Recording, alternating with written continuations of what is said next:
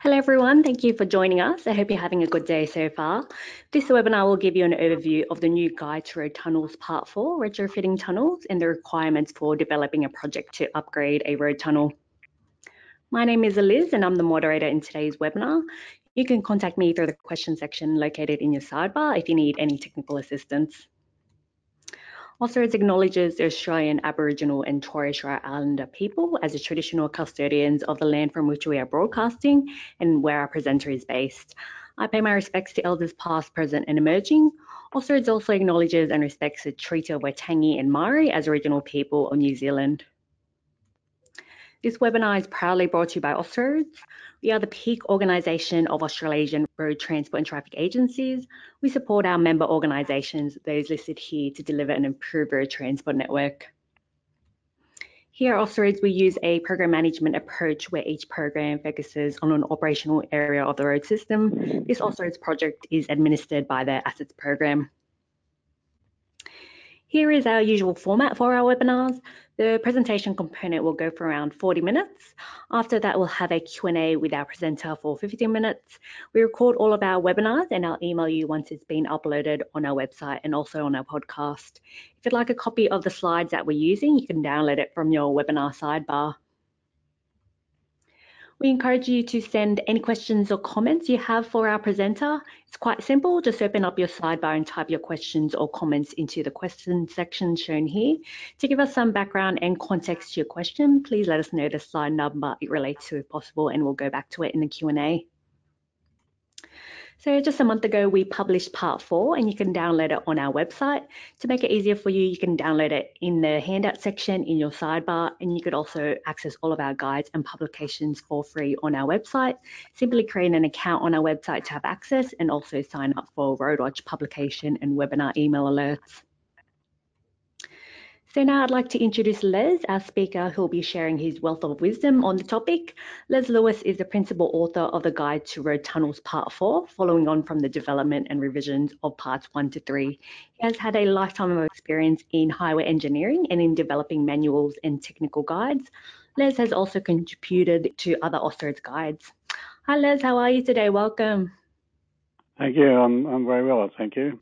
And so now Les will present from this point on and he'll let you know the agenda that he'll be covering. Okay, thanks, Liz.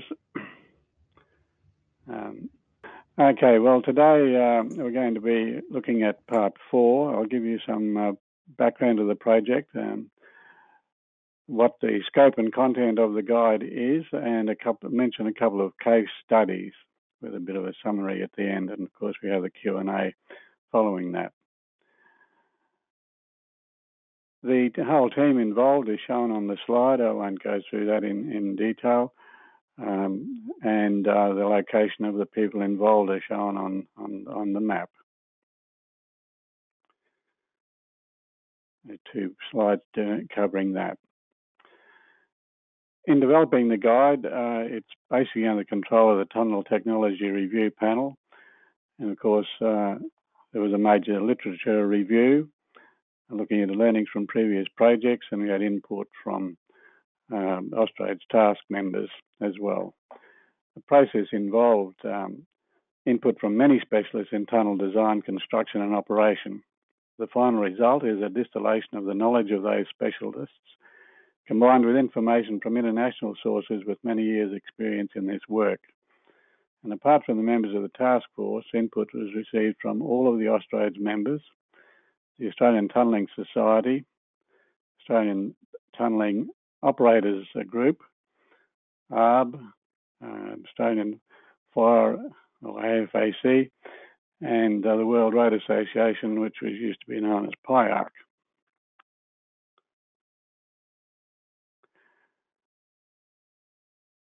Today, we'll give you an overview of the Guide to Tunnels Part 4. This presentation of necessity is quite general in nature and intends only to introduce you to the content and intent of the publication. It's not a training exercise in how to develop a retrofitting project, and any feedback you have would be gratefully accepted. The total Guide to Road Tunnels is now 4 volumes. Part 1, the introduction to road tunnels, as the most recent edition was 2018. Part 2, planning, design and commissioning. The latest update was 2019. Part 3, operation and maintenance, last updated in 2018, and Part 4 has only just been published. Now, why did we have Part 4? Well, Parts 1 to 3 provide guidelines on greenfield sites.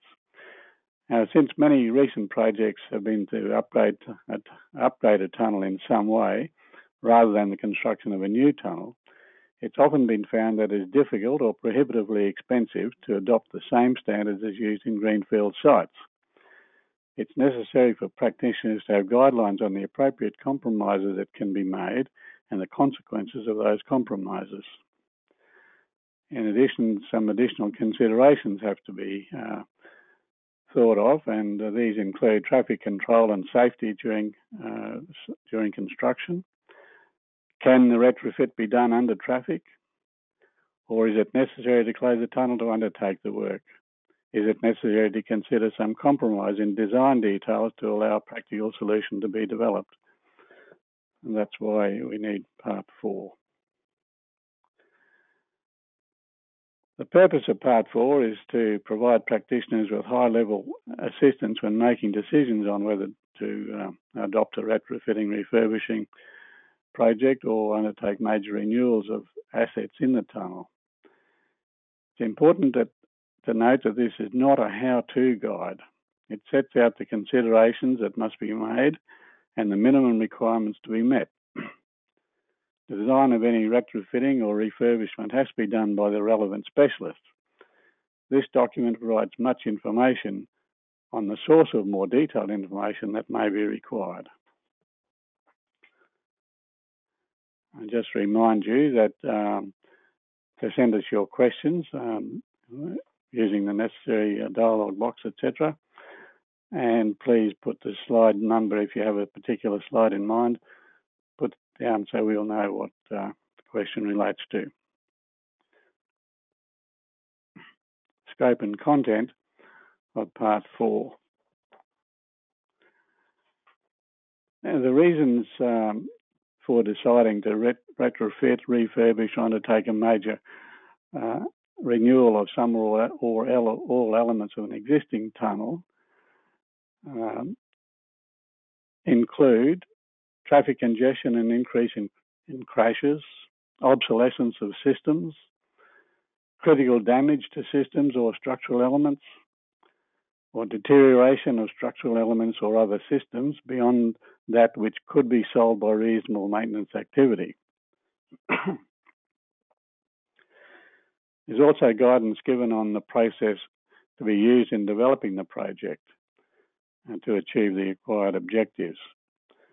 And we also deal with the types of retrofit, refurbishment, or major renewal, which are described in some detail, and the requirements and standards for those projects are established. Further, the requirements for managing traffic to minimise disruption to road users are discussed, and we deal with acceptable geometric design standards for a retrofit. Managing traffic during implementation of the retrofit will always be a prime consideration and may dictate the way the project is designed. And we'll be discussing that further in later slides.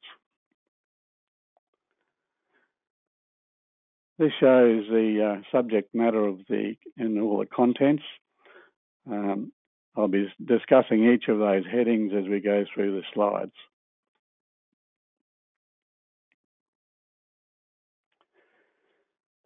In the introduction, we've discussed most of this in leading up to this.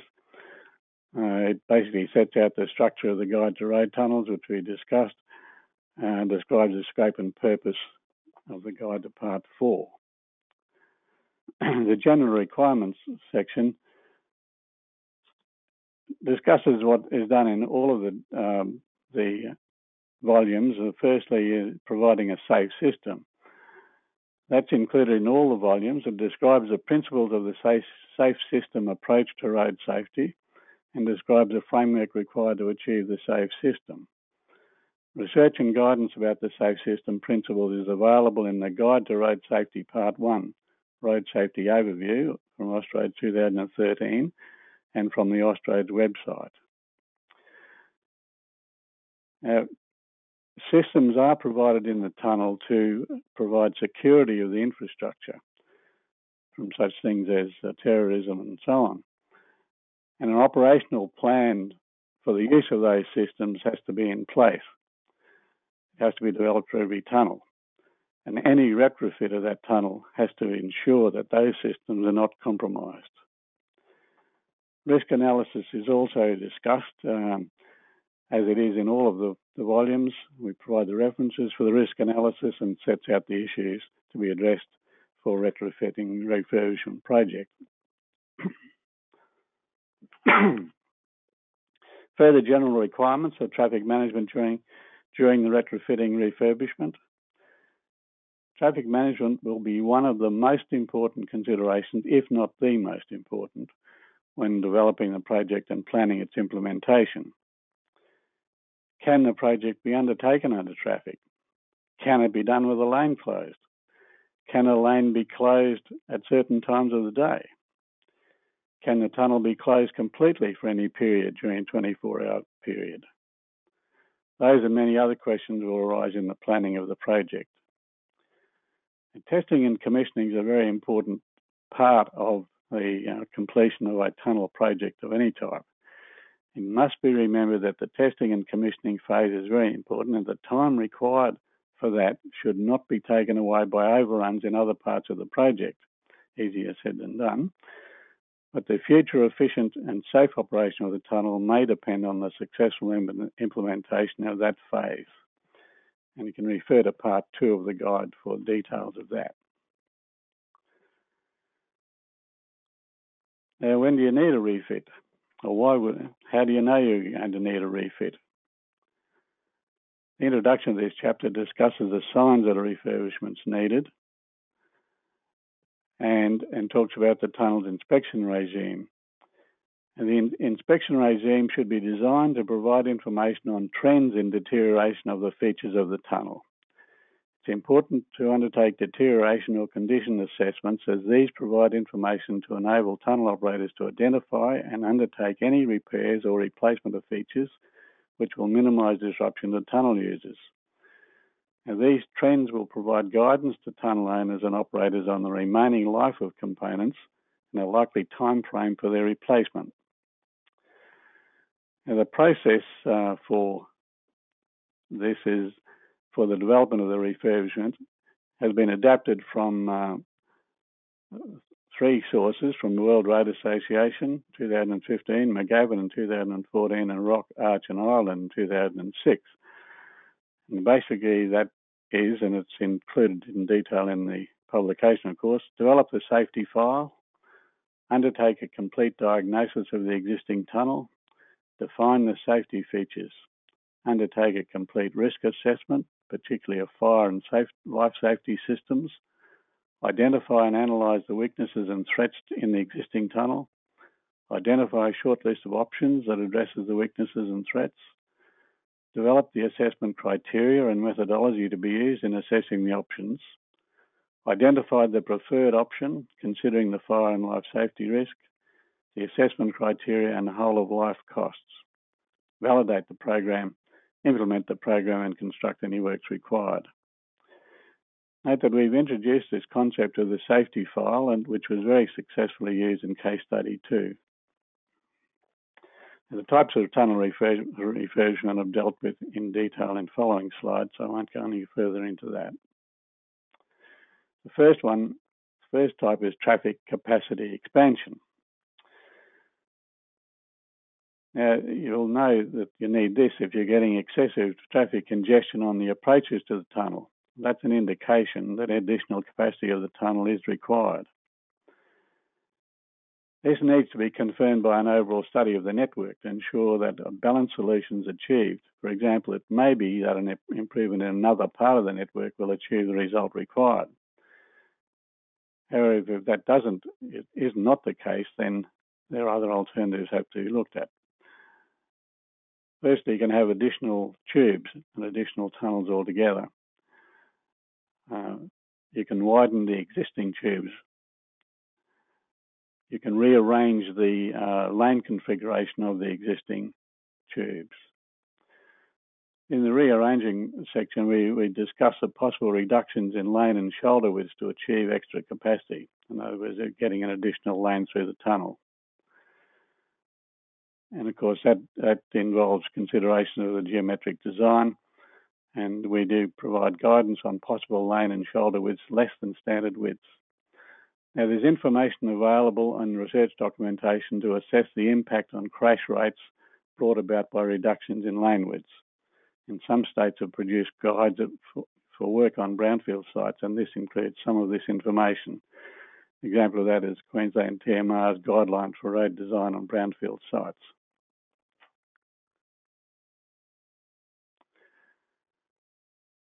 The next type of refurbishing could be traffic management functions. It could include signs and lighting and traffic management systems. Now, signs upgrading may be more frequent than other things for a range of reasons, and that can be undertaken under traffic at low volumes usually. And lighting highlights our discussion highlights the possible use of LED systems.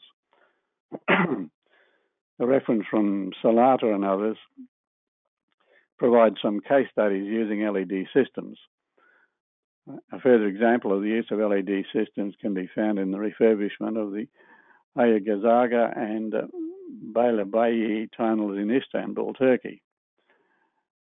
LED lights have been installed in the SH1 Mount Victoria Tunnel in Wellington, and prior to that, the Karori Tunnel in Wellington City, in the WestConnex M4 East, and is to be installed in NorthConnex and all other stages of WestConnex.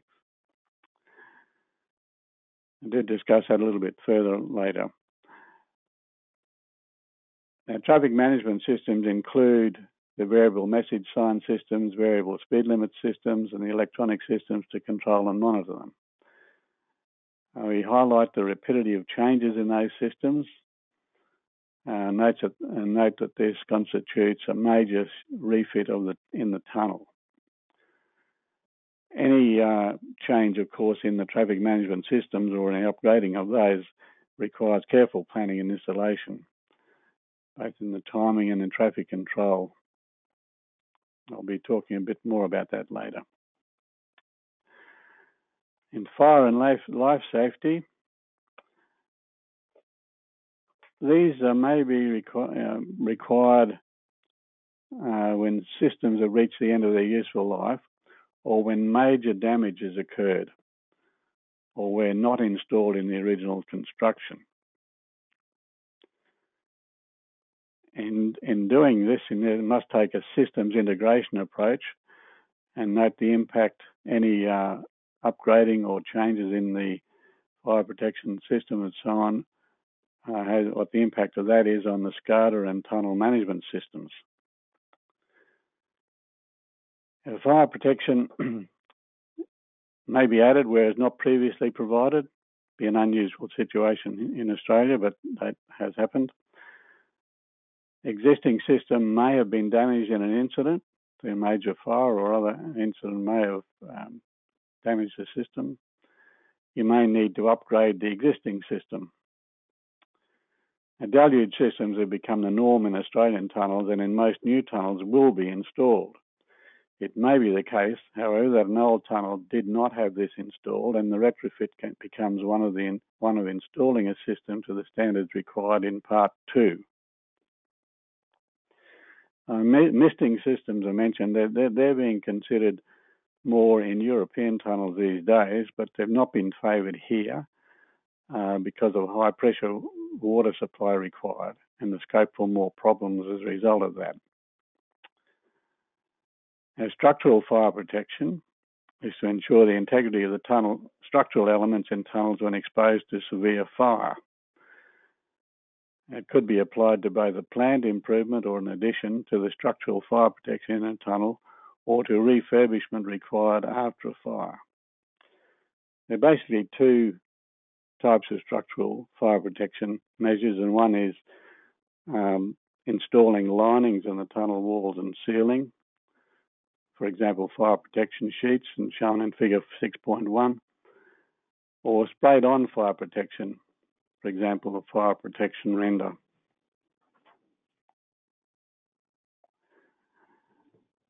Mechanical engineering features of a tunnel include the ventilation systems and a whole lot of other mechanical engineering components. Overall, they're trying to minimise the number of moving parts, for example, using mains, pressure water supply for deluge, and hydrant mains instead of pump systems. It avoids the use of more pumps. And ring main fed high voltage power supply instead of backup generators. That sort of thing will reduce maintenance requirements in the tunnel and place emphasis on inspection and testing. Now, the ventilation system may require replacement because of wear and tear or major damage. It may come about because of changes in the vehicle fleet, needing reconsideration of the requirements. In Part 2, we require the design of the ventilation system to be sufficient for a 20-year period, but suggest that a staged ventilation sufficient to accommodate the first 5 years of operation be installed first. So that automatically means an upgrade at the end of the 5 years. And the design, therefore, should be suitable to allow an easy upgrading for expected increases in traffic volumes. If the increases are greater than expected, then the design of the system will have to be reviewed. However, it may be that the change in the vehicle fleet means that the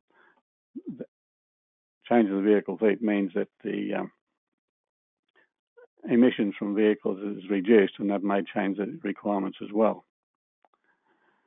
And maintaining the operation of the tunnel during refurbishment is essential. However, the tunnel cannot remain open while the ventilation system is not working, and replacement of components therefore has to be organised to occur in off-peak traffic periods with enough time to undertake the necessary tests for commissioning purposes. Appropriate staging may be required to allow the works to be completed in sections compatible with the time available. It may also be possible for the tunnel to remain open with a degraded ventilation system, e.g. some of the jet fans removed for repair or replacement, but others still in place. If that's to be done, you need to do a risk assessment to undertake the... Now, the other mechanical systems are pumps and pumping stations, crane and hoist systems, and lifts, and mostly those can be handled without any effect on the traffic in the tunnel. Electronic engineering features is a major part of operation of tunnels.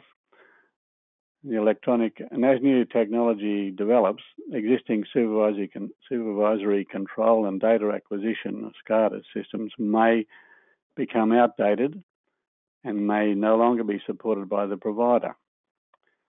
It's likely that major refurbishment will also require the upgrading or reconstruction of the SCADA system to ensure compatibility with the new technology introduced. Consideration should be given to using a dual control system in these cases, that is, using the old and the new system in parallel during the transition period. That allows minimum impact on the traffic. The high-low voltage supply, electricity supply and distribution. You may need a retrofitting to bring an existing tunnel up to the standard required in Part 2. Or maybe to increase the power supply, capacity of the power supply to meet the needs of major refurbishment. The other electronic systems include the PA system, radio and mobile phones, radio rebroadcast, closed circuit television, automatic vehicle detection, overhead height detection, telephones and speed cameras. All those can be updated, but having regard to the impact on traffic while you're doing it. Network and systems architecture refers to the overall system for the road network and the necessity for the tunnel systems to fit into that overall system. And we highlight the need to align the refurbishment works with the overall strategy for the network systems.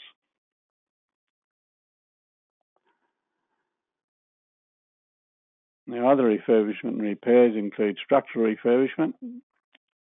Refurbishment of the structural elements of a tunnel may be required because of cracking of the concrete structure, durability issues with conventional reinforcing, deterioration of the structural lining of the tunnel caused by ingress of water, causing corrosion and deterioration of the liner, earth movement causing cracking of concrete in the liners. It can be durability issues with conventional reinforcement again. Failure or excessive deterioration of supported ceilings and or hangers for elements such as ventilation, fans and lighting. And spalling of rock faces or falling rock fragments in unlined tunnels.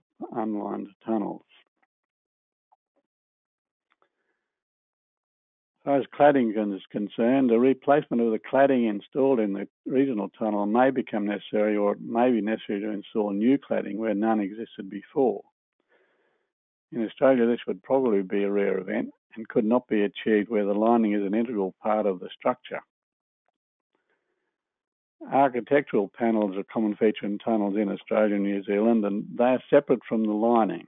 They may need to be replaced from time to time because of damage or deterioration, especially the deterioration of the light reflecting qualities of the surface of the panels. The other elements include ancillary buildings, major sign supports separate from the tunnel itself, and those things are outside the scope of this document. Now, pavements are designed for a finite life and may need major refurbishment or replacement at the end of that life or sooner if major failures occur. In addition, the asphalt surfacing often used may require resurfacing more often than the underlying pavement structure. A lot of that work should be possible under traffic by closing one lane at a time and reducing traffic speeds during the closure. And this must be dealt with by pavement design specialists.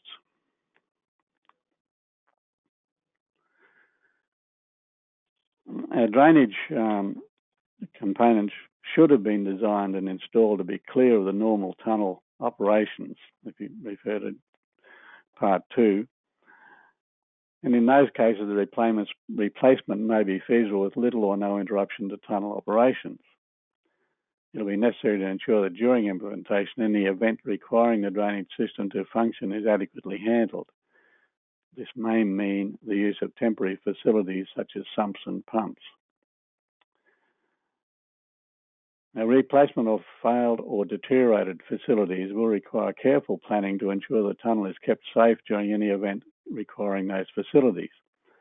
Timing of the implementation to avoid known periods of high-frequency events will be required. Manageable activities such as tunnel washing and live emergency simulations must be curtailed during the implementation. Many existing tunnel drainage systems may be undersized as they have been designed for ground and stormwater ingress only. In some tunnels, the longitudinal drains may be embedded in a concrete base, which is an integral part of the tunnel structure. This means that it may not be feasible to replace the pipes due to the time or operational constraints to open up and close any trench in order to have the tunnel reopened. Any departures from that have to be recorded in the safety file. Any implementation activity requiring tunnel closure should only occur during low traffic periods, of course, if you refer to section 2.5 for discussion of that. There's a section on energy efficiency because for long-term sustainability and minimisation of cost of operations, necessary to ensure that the solutions adopted for refurbishment of the tunnel are as energy efficient as possible. One of the references, Peeling and others, state the construction of a road tunnel is energy intensive due to the volume of excavation required and the energy embodied in the materials that form the structure of the tunnel. In operating a tunnel, energy is consumed to provide adequate lighting, signing and ventilation for drivers, to maintain drainage systems and to deal with emergency situations. The long life of tunnels, not more than 100 years, means that the use of energy during operation will probably outweigh that due to construction. Now, as far as ventilation is concerned, you can get improvements in efficiency by improving the efficiency of equipment, for example, jet fans, changing the ventilation system, for example, allowing more or some portal emissions, improving the monitoring and control system to optimise the use of equipment, and you can minimise energy by ensuring that the air quality levels match the requirements at the time of day that you're considering. In other words, you have control systems in there to change the level of ventilation depending on the traffic volumes. For lighting, the lighting and control equipment can be improved to improve energy efficiency. You can create reduced demand through design, for example, in the portal treatments. And you can reduce demand by the reflective properties of pavements and walls. Some of those are discussed in a bit more detail in the publication.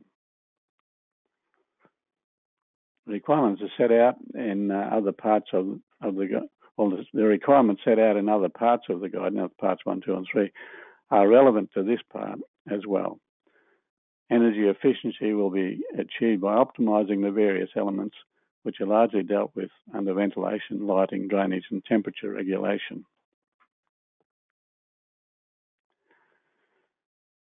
There's a comprehensive set of references provided, which are referred to in developing part 4.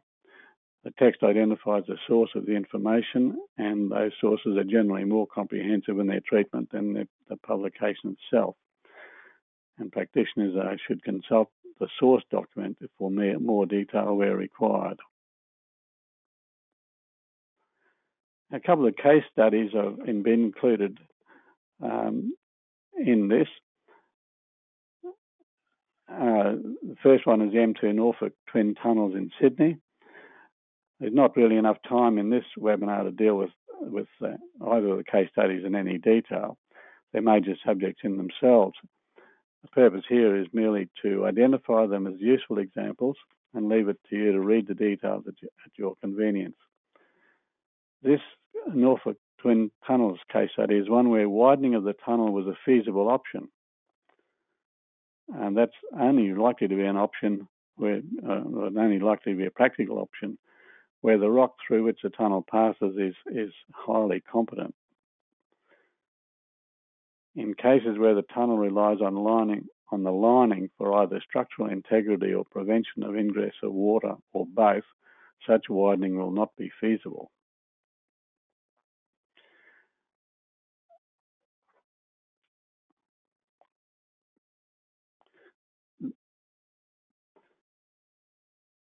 In that study, the M2 Norfolk Twin Tunnels, the major issues were the sequencing of the works. Very difficult to control the traffic while they're having to widen the tunnel inside. Time available for works allowing adequate traffic operations. The construction noise and dust control. The monitoring of the construction, of course, and the quality control. The other case study was one from New Zealand, the Terrace Tunnel in New Zealand. It did not include any physical widening of the tunnel. It dealt with retrofitting most of the other tunnel operating equipment and systems. And the tunnel refurbishment enhancement process involved developing a project safety file, defining safety features, undertaking risk-based assessments of fire and life safety strategies, identifying a short list of options, developing a multi-criteria assessment of the shortlisted options, identifying a preferred option considering the fire and life safety risk, multi-criteria assessment, and the whole of life costs. Some constraints on the have limited the extent of safety improvements that were possible in this project. For example, there's no physical barrier separation between northbound and southbound lanes. There are portal exits, but no constructed escape routes. Ventilation is longitudinal rather than transverse. The structure is not fireproofed, and services are located in the roof space.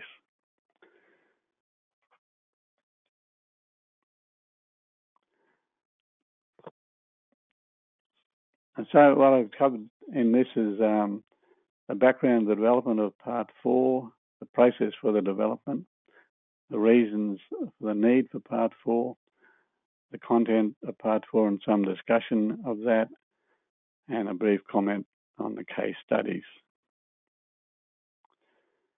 So if you have any questions, please do them in accordance with the instructions here, and we'll be happy to answer them.